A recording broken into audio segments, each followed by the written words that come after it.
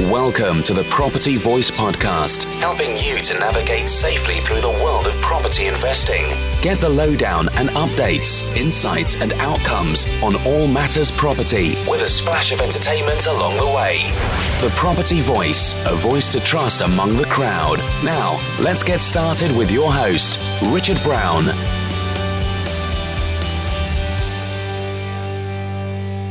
Hello and welcome to another edition of the Property Voice podcast. My name is Richard Brown. As always, it's a pleasure to have you join me on the show again today. So far in this series, our focus has been on the higher, or if you like, the macro level of the overall property cycle, as you may have gathered over the last few weeks. Now today we start to move a little bit closer to home and indeed look at our own personal property cycle, if you like. So it's not an individual property here, it's a collection in our own portfolio. So we're going to start to look at how the journey unfolds and changes over time with regard to our own property portfolio.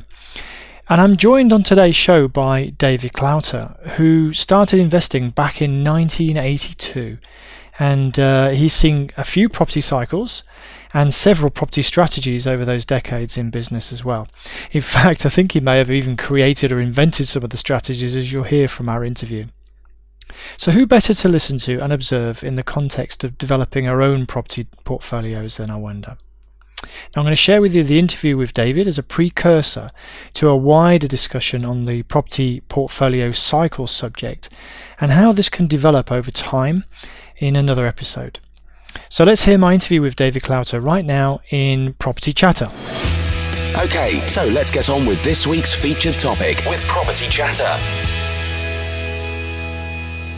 Hi, I'm very pleased to have with me David Clouter, who's kindly agreed to join me on the show today. And David, first of all, welcome. How are you? Thanks.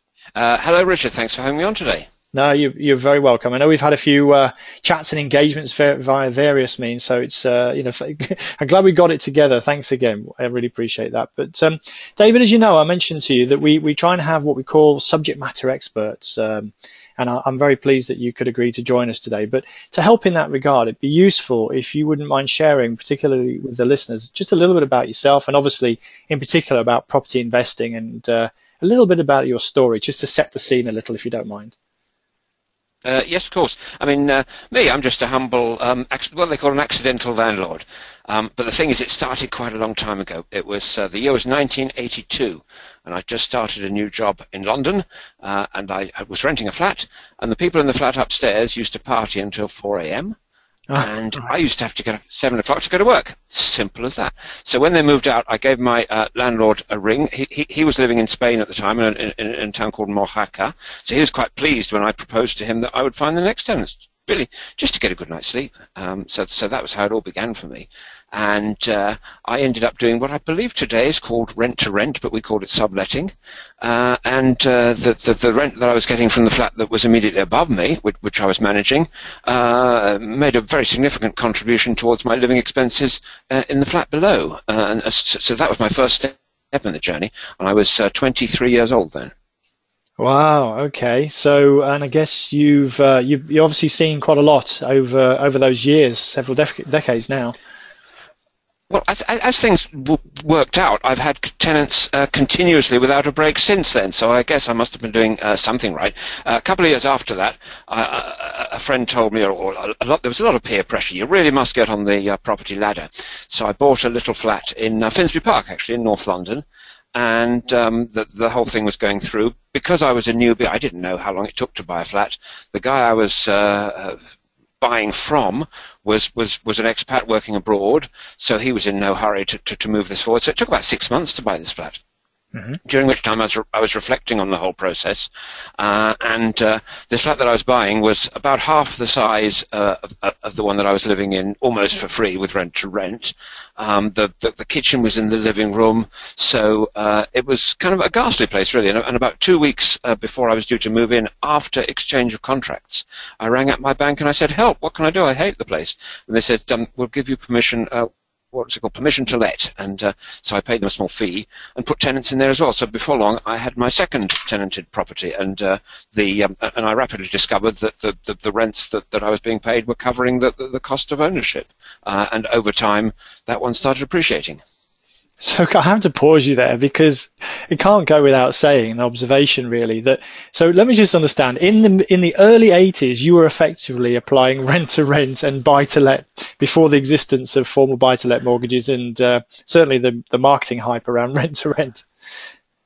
That's correct. Yes, I was somewhere ahead of the crowd there, I guess. But it's just sort of the thing that landed into my lap as things worked out. And I guess if we fast forward, just give us an indication of really the just potted view really of experience and scale that you might have seen as an investor over the subsequent years. Absolutely. I scaled up quite a lot in London, obviously, although it took me a while, but right all through the 1990s, property prices were completely flat in London, and I used that opportunity to buy HMOs, to buy one or two single lets, although that's never been my preferred thing, and small multi-lets and what today would be called HMOs, so I was doing them long before that definition came out as well, and all that continued, sort of chugged along for about 20 years, and then I decided to relocate. And so I moved the whole portfolio, lock, stock and barrel, up to Cambridge, where I am now, because I didn't want to give up too much of what I had. I didn't want to sort of have half as much property or half as much equity when I arrived as when I left. I spent some years flipping, which was another strategy that I got into, and that paid a lot of the tax to cover my move. And so I find myself here in Cambridge today at a different stage in my property journey with a totally different type of property. Yeah, I think this is wonderful to hear you sort of elaborate on that. And I know we talked a little bit before we got into recording about our lifestyle and sort of thing. We'll come back to that, but just to sort of set the scene a little bit, we're in the middle of on my series about property cycles. And we covered the overall property cycle a couple of weeks ago, and we're going to look at individual property cycles, in terms of buying a single unit in the coming weeks. But right now, our focus is on, if you like, a property portfolio. So it's a bit like your journey from 1982 to today, and that's the context of what I wanted to talk to you about. And if we can just dive into that a little bit, how do you see portfolio cycle? Generally speaking, do you see clear stages, for example? It does. I think that there's always a balance to be drawn, isn't there, between risk and reward, and in property just as much as as any other field. That risk in property probably comes when we look at gearing.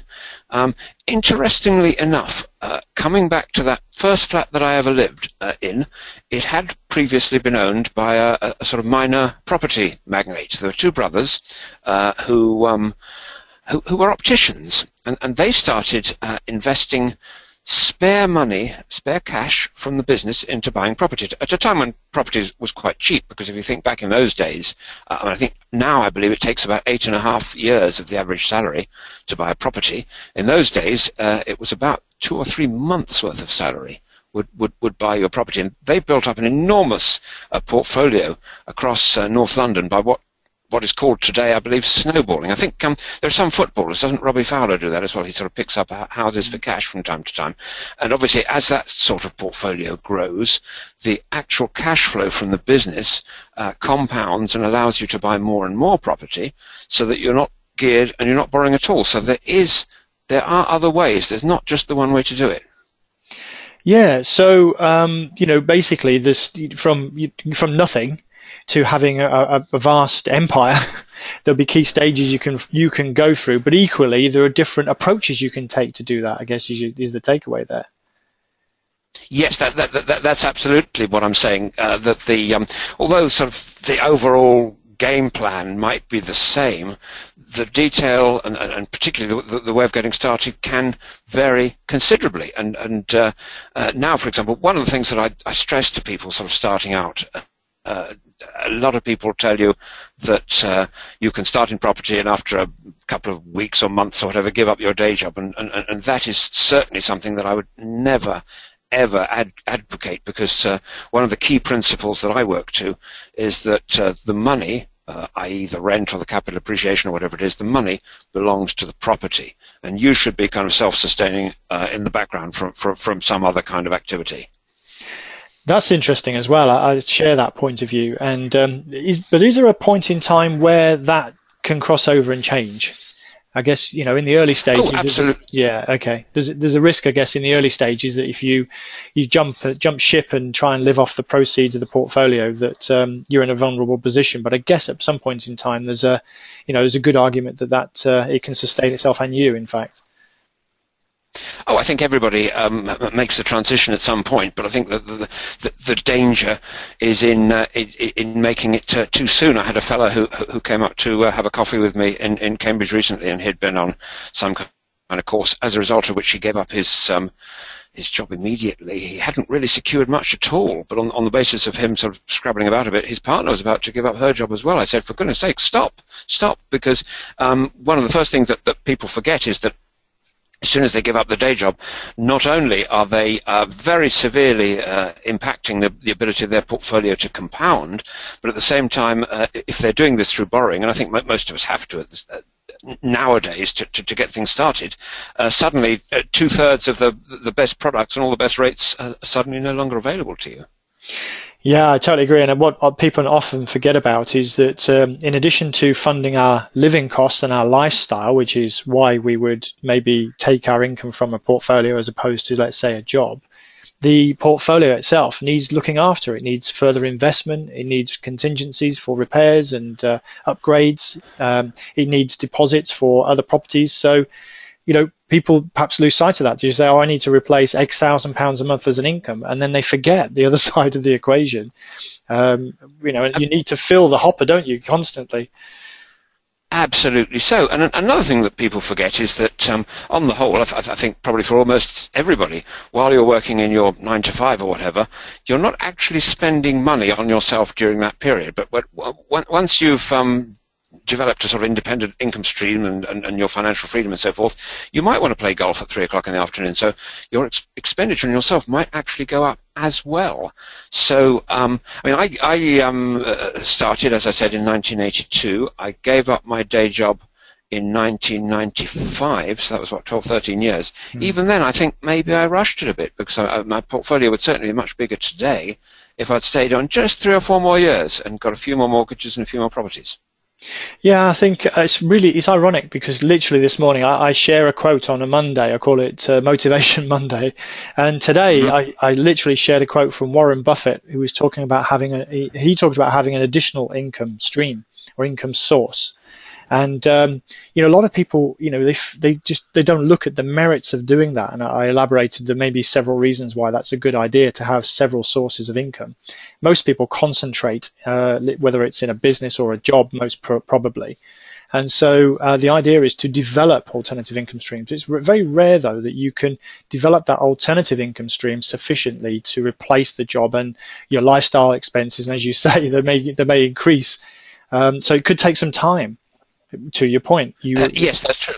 Yeah. Sorry, that's true. And people do sort of. Some people get carried away a bit in all the sort of euphoria of it all. And certainly, I mean, my mentor, and he was sort of around working in the sort of 1960s, 70s, and 80s, and me personally, we've seen people who build their portfolios too quickly, possibly acting on bad advice, and then, I mean, there were certainly a lot of people kind of swaggering around in 2006 saying, hey, look at me, I've got 20 houses, I built them all in a year, and then, what happened was that sort of 4 or 5 years later, these fellas had lost a lot and weren't bragging anymore, because they hadn't understood that with the sort of upside, that there is the downside. There are the risks, and you have to plan for both. Let's just dive into that a little bit, because people can get a bit carried away and then go, okay, I've now generated an income from this portfolio, whether it's for whatever means, let's say, but yes. How can it disappear? What are the sort of things that could happen? You've obviously seen a few cycles, a couple of cycles anyway. Indeed. So, Indeed. Interestingly enough, let's come back to the start of my journey. So I bought this flat. That was in 1986, and it cost me £28,000. And at the time, the government were fiddling with things that were to do with tax relief, as governments are wont to do.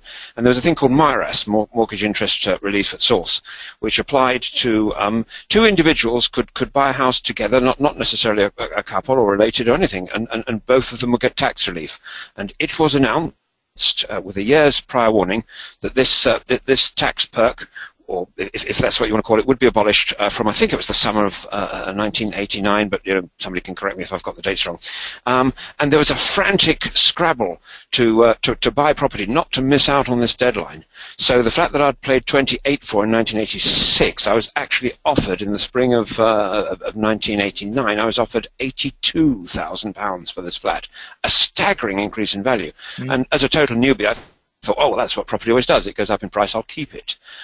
Once this government deadline had passed and the mortgage relief was no longer available to new buyers, everybody's interest in buying a house totally collapsed. And suddenly I saw about £30,000 wiped off the value of my new purchase. And I was very sort of disheartened by this, and I thought, what on earth shall I do? And I was about to follow the crowd, so I found a chap at work who was kind of prepared to buy this flat for me for a mere £50,000. That's £30,000 less than I had been offered in cash some months earlier, and we were proceeding. But he was one of these guys who would ask a lot of questions, like, how many levers did you say is on the front door lock, and do all the windows open outwards, and all this kind of stuff. So after a few months of this, it was cash flowing positive.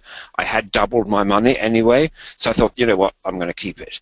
And if I hadn't done that, if I'd got disheartened at that early stage, I might not be where I am today, because I might have just said, oh, I might have ended up as a sort of cabbie or something, saying, property governor, that doesn't work. So it's very important that, to factor in, and interest rates is a very important thing to factor in, because many people forget that for how many months is it now? Quite a long time, quite a few years, we've had a base rate that is at an historic all-time low. For 400 years, it hasn't been at 0.5%. Yeah, was it 80 months consistently? I'm trying to think. I think I heard it the other day. It's a long time. I think it is. So that is a heck of a long time.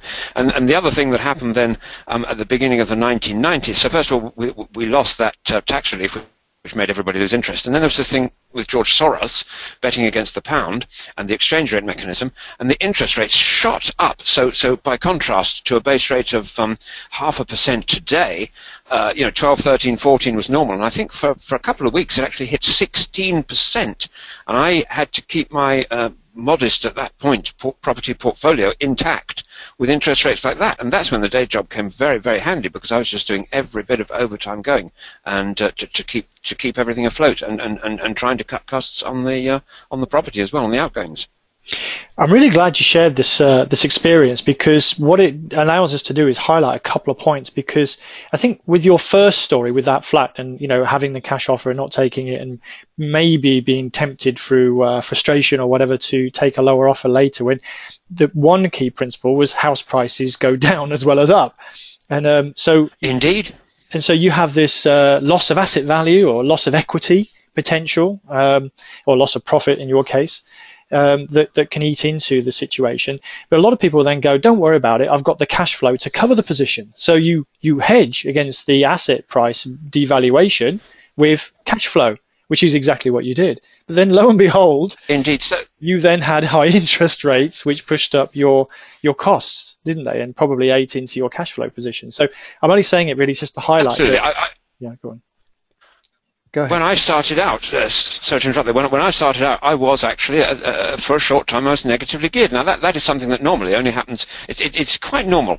In Australia and New Zealand, it's par for the course that if you've got a property with tenants in it, it's going to cost you $100 a month or something, because people regard it as a pension. But here, everybody panics big time when that happens. So yes, for a while, I was subsidizing my tenants. Nice. For a short while. Yes, yeah, because we talked about the property cycle and recessions, actually, funnily enough, just last week. And what happened in around about that time is, whilst interest rates went up, inflation, and in particular rents, went up as well, perhaps with a lag. but they went up, so it allow you to some extent to play a little bit of catch up. So it's a slight. Yes, there was, but go ahead. There was, as you say, a lag, and so, as I say, it was just for a short time, but for a short time I was really questioning as to whether property was really for me and whether I'd really done the right thing. Yeah, so I guess your takeaway was, if I just paraphrase, try and develop the portfolio, which is adding assets, presumably cash flowing assets. You did talk about negative gearing, but I presume you'd recommend cash flowing assets. And I would. Okay, and then but try and sustain your main source of income, whether that's your job, which is probably most people, or maybe if you're self-employed or something like that, where your sort of bread and butter comes in. Yeah, okay, and then and at that point.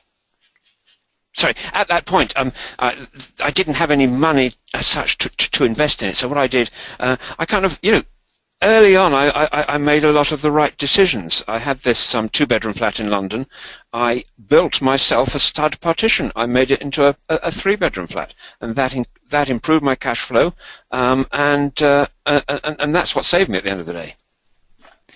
There's another strategy that you've just shared as well, isn't it? So well. You were doing all of these things before they were invented, or maybe you're the one who invented them, David. I don't know, but who knows? It's fascinating. But so just going to the principle of a portfolio and a cycle of a portfolio. I guess if we talk about, you've got startup and you've got exit, and you've got a couple of steps in between. What are the key steps that you see, and what can people do to prepare themselves as they go through looking at portfolio development? Right, I think you've got to start with a plan, haven't you, really? So you can't sort of muddle through it as I did. If I had a plan when I started out, instead of sort of learning it all as I went along and making it up, no doubt I would be sort of further down the line than I am today. And but I think nowadays we can benefit from the fact that there are a lot of people who've kind of been there and done that. So when people come along to me for mentoring, and we always start by, I ask them, where are you at the moment? What's your attitude to risk? Where would you like to be in 5 years' time, in 10 years' time? And then we try and work out a way to get there. And I think that's everybody's journey. It's personal to you. Take on board all the pertinent facts that, such as the way that the property market is cyclical, and so you're not going to be surprised when these things inevitably happen, and you know sort of what signs to look for. But then say, how can I turn what I know, how can I use this knowledge to my advantage to fuel growth? And a simple example of that would be to wait until the property market tanks, having built up some money, and then spend that money buying properties when nobody else has any money, for example. Mm-hmm. And what about... So, go ahead. Sorry, I interrupted. Sorry, no, do continue. No, I was going to say, and what about, so once you've made the plan and you've made a start, how do things unfold or develop, and are the different characteristics? For example, access to cash and borrowing and these sorts of things. Yes, these are things that you've got to manage very, very carefully. It does depend on your attitude to risk, and it does depend on the speed at which you want to grow. I tend to grow quite modestly. I'm not in any sort of rush to do things. There's another strategy that we could talk about, which is pound cost averaging. And this is often seen in the world of equities, but it can be seen in building a portfolio as well. So that, for example, if I were to buy a house a year, then it wouldn't matter too much if there's this sort of cyclical movement, but because at the end of 10 or 15 years, I would have ended up with 15 properties which I had acquired at the average price, not too expensive, not too cheap. By riding these cycles a bit and by being aware of what's going on around you, you can achieve better value. But it's hard unless you do something really foolish to lose a lot of money in property. But the really foolish thing would be to borrow too much too quickly. Yeah, wise words. And we talked a little bit, didn't we, about that the portfolio development or the portfolio cycle, which this is what all about, can vary depending on the individual and where they are in life. And I was very interested in what your thoughts were there. Could you elaborate a bit on that? Yes, because there doesn't necessarily have to be an exit strategy. There might be a sort of succession strategy of passing the portfolio on to your heirs. But to take my mentor as an example, he was a penniless refugee who didn't speak any English, and he arrived with his mother, aged about 6 or 7 or 8, I think, so he went through the sort of educational system, became an estate agent, very rapidly found that he's very good at it, started his own agency, ended up at about 35, potentially financially independent, with about, I think he had about 15 cash flowing units. Said to his wife, do you mind if we take this a bit further? She said, no, sure, you seem to know what you're doing. So he pledged his entire portfolio as security for his first residential development, and worked very hard. He was working the phones to find the tenants. He had the money was coming in tranches from the banks, and he ended up a property billionaire. And right into his 90s, he was still doing a lot of it hands-on himself, because that was kind of his life. It got his energy going. Some people might decide to sort of downsize a bit or to run it down, but others, and I think I'm someone who will stay in the saddle right till the bitter end. Yeah, and when you talked about people you engage with, is there a difference potentially between someone, let's say, in their 20s to someone in, say, their 50s, potentially? Oh, very much so. In the same way that if you're in some kind of employment, early on in the job, you're the guy running around fetching the coffee and doing all the sort of legwork. But as you later on in life, you sort of take it easy and you take a sort of nominal role like head of pencil sharpeners or something, and somebody else is running around. So in property, what that might mean, for example, is that in your 20s and 30s you have quite a high level of gearing, although perhaps not so high now in the light of the summer budget as I would have advised a year or two ago. But then when you get to, say, your mid-50s or something, or when you get to your mid-40s, you might start to gear down a bit in the same way that people prepare for retirement, so that you have a largely unencumbered portfolio to retire on with a steady, I won't say passive income, because it isn't. It's a misconception, but a steady sort of lowish maintenance income coming in for the rest of your days. Yeah, so it was something about, you talked about attitude to risk, but it's also appetite for risk, isn't there? Because I guess if you're single in your 20s, say, you don't have maybe a partner, you don't have children to worry about, that can have an influence on your appetite for risk, as well as maybe your attitude to risk. Whereas that could be quite different as you get to 40, 30, 40, 50, depending on what happens in your life, obviously. That's a very, very good point, Richard. And we spent most of the session talking about my attitude to risk and my portfolio growth and my strategy. Could I sort of interject for a moment, and could I ask about yours? Yeah, well, in terms of how things developed and my own attitude. Yes. Yeah. Well, I started a little bit like you, insofar as it was accidental. In the mid-90s, I had a home, but I had a promotion at work which was several hundred miles away. And so, instead of selling, we decided to rent the place out, and it was, pure accidental landlord status. So that was my first investment. As I say, pretty much an accident. Didn't know what I was doing. Fairly little in the way of regulation, etc. And I appointed a letting agent. I managed to get a tenant in who told me they were going to stay for a long time. And within a few months, I'd had a major repair issue which wiped out a whole year's profit. And then after 6 months of this long-term tenancy, the tenant served notice. I thought, blimey, this is a bit difficult. Oh my. So I sold that property, and that's if ever I want to beat myself up, I just look at the value of that property today. So that was a big lesson for me in retrospect. At the time, I made a few quid. Can't really tell you what I did with it, but I didn't reinvest it into property for a while. So that was my sort of start. But in earnest, when I got going properly, it wasn't that long ago. It was only about 6-8 years ago, and I didn't have a lot of money. I knew I had a plan, to your point, but I didn't have a lot of money. And so my strategy became one of recycling my cash, making my money work hard for me. And so it was all value-adding strategies. Buy, do up, refinance, or sell on was predominantly what I did. So I had a family at that stage, so I couldn't take too many risks. To your point about attitude to risk and maybe appetite for risk. I've always been something of a risk taker, but I had responsibilities as well.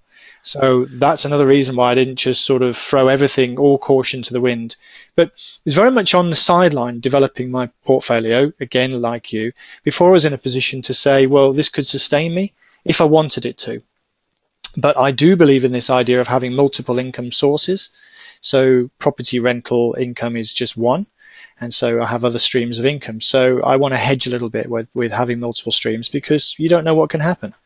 So, here I am, I'm in the late 40s, and, I have a portfolio, reasonable sized portfolio. It can sustain me. I picked up a phrase actually from someone who I worked with, who used the term employment optional. There we go. So, employment optional. I have a flexible lifestyle. I travel a bit, and I'm able to run my portfolio from anywhere in the world. So that's just a little bit about me. But I've given you a few clues to what you're saying about stages in life and attitude to risk and access to funding and these sorts of things that we've been talking about. Yes. So although our specific portfolios, our specific journeys have kind of been different, there's a sort of broad takeaway here in that what property can do for everybody and what is attainable. Yeah, and thanks for asking me the question. I really appreciate that. It allows us, as you say, to illuminate a couple of different approaches. But I guess at this stage, what drawing a bit of a close, there's probably just a couple of questions I wanted to pose to you, David, and get your take. Have you any specific tips for either new or aspiring investors, or potentially someone who's just looking for a change of direction? Anything you would? Well, that's interesting because there is no one size fits all. That's the first thing I'd say. So somebody who wants to start out in property might have no money at all. They might have 50,000 they want to put in. They might have 200,000. So obviously there'd be different advice in those circumstances. They might be somebody who's very, very, very risk averse and who is some sort of plodding through their sort of career path in which they see property as just a bit of a top up, or there might be someone who's very dissatisfied with where they're at the moment, in which case I would say don't, as a result of that dissatisfaction, do anything too risky or too soon. So I'd say, have a look at the landscape, take a look around, see what other people are doing, talk to people, engage, and get their help, because there are at least, aren't there, 2 million landlords. So the chances are the person sitting next to you on the train tomorrow morning may well be a property investor. Strike up a conversation and benefit from their experiences. Very good. I think it can be a lonely old trail, can't it? So tap into the experience and the wisdom of people around you. But another phrase does come to mind is free advice could also be the most costly you ever take. Oh, very, very much so.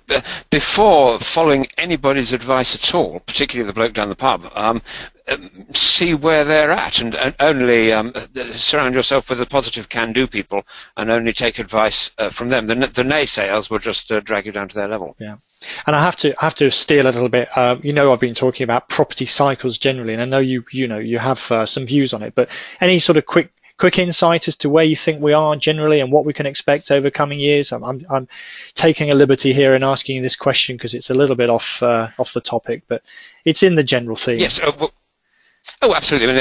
As you may know, I've got a whole 1 hour's talk where I talk about property cycles. Unfortunately, that's got more than 150 slides, and I'm a chap with a terrible memory, and the slides are like my sort of reminders. So as the slide flashes up, I go, oh yeah, the world's tallest building, or whatever. But have a look around, see how many people, see how many full-page adverts there are in one of these sort of London magazines like Metro for property courses, instant ones, free ones for 3 hours or something, from people you've never heard of.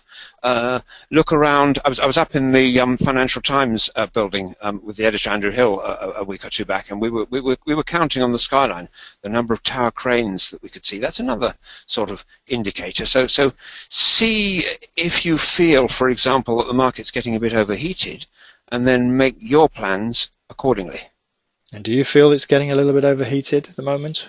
I think that's for the listener to decide, don't you? Okay, you're not getting off that fence. So I'm intrigued, and the listeners might be as well. You talked about, in fact, a talk with 100-odd slides on cycles, and it's quite clear that you've got lots of experience, both in terms of time, but also depth, really, in terms of what you've covered. Can we point people how to maybe get in touch if they wanted to? Where's the best place to get hold of you? Yes, I suppose one place they can find me, which is quite an obvious sort of place, is on facebook.com/david.clouter, because I seem to be on there far more than I should. I've seen you very active in the property community, David, so I'm sure people can find you. So that's a great. What I'll do is I'll drop the links in the show notes as well. So if anybody wants to look you up and you couldn't remember that, no worries. I'll just put the links in the show notes for today's show. But I think, in terms of today, I really appreciate your insights and your wisdom. It's always good to have you and someone with your experience on the show, David. So thank you once again for joining. And probably just in parting, is there anything I should have asked you that I haven't? Or did we cover it? No, I think we've covered it very comprehensively, Richard, and thank you very much for having me on. Much appreciated. You're more than welcome, and I hope to speak to you again soon. Thanks, David.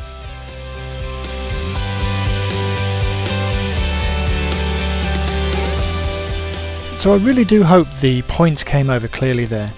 David has been investing in property since 1982 and has seen, if not even pioneered, many of the different property strategies which we know today under different names and guises in the 30 plus years that he has been investing.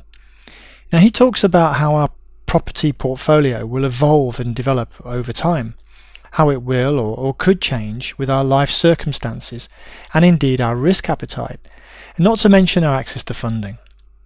Now he made the point that we should have a plan and that this should be personal to us and our very own situation.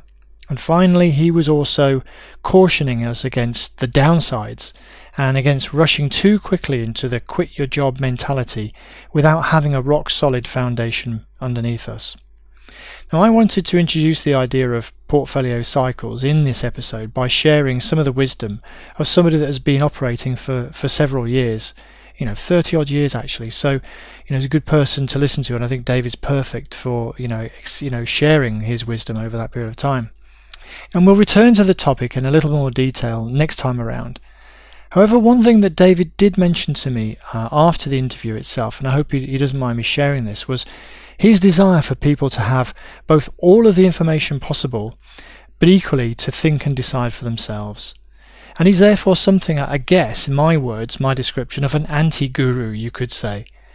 And despite David's clear modesty in not really wishing to present himself as some sort of know-it-all or guru rather, I can assure you that he knows his stuff intellectually, instinctively, and also practically.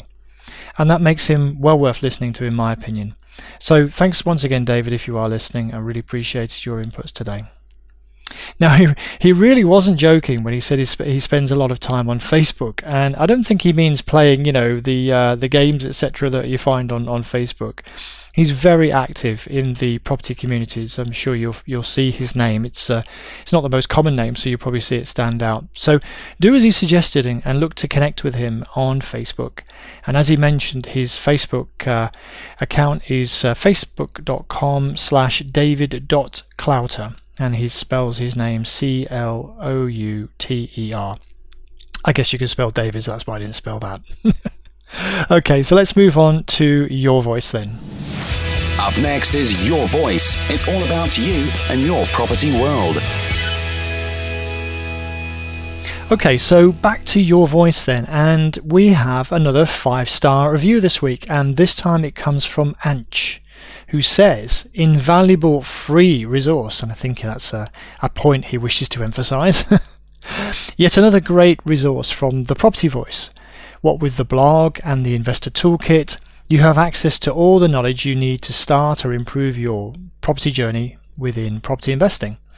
I have found the podcast to date to be very informative and interesting.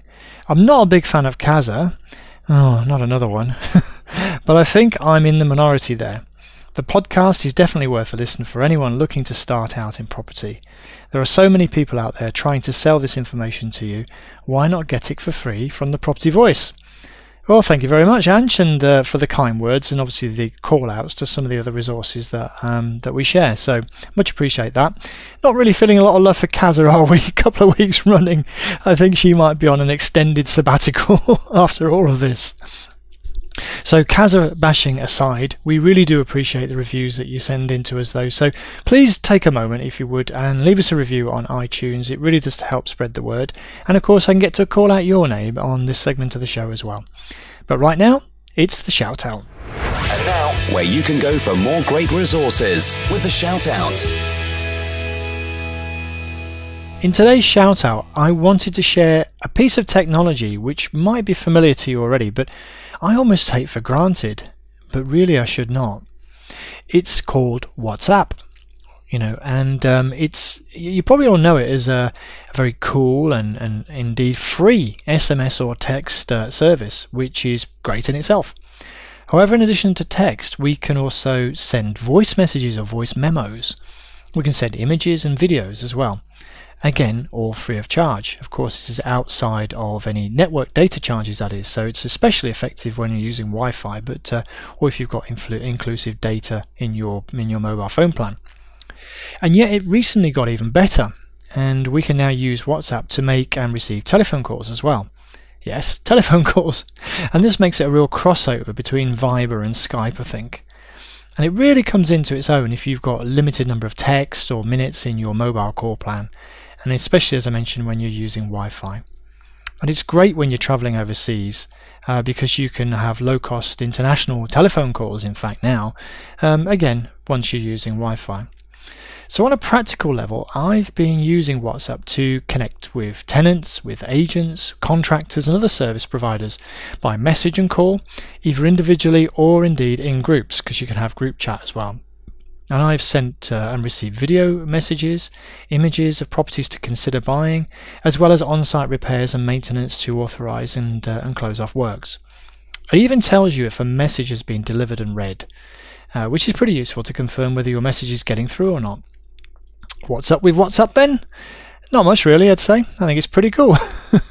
So if you haven't got it already, or indeed if you haven't explored all of the features of WhatsApp, then I would suggest you do. And nothing in it for me, just a big shout out for a good piece of technology. But there we have it, another week of property content to feed our hunger of knowledge in property. By all means, feel free to drop me an email personally, podcast@thepropertyvoice.net, and as always, the show notes will be over at the website, thepropertyvoice.net. But thank you very much for listening once again this week, and until next time on the Property Voice podcast, it's ciao ciao. Thank you for listening today. Now head over to thepropertyvoice.net for more inspirational content and get updates through our mailing list. Join us next time on the Property Voice podcast. And if you enjoyed the show, please don't forget to rate us on iTunes.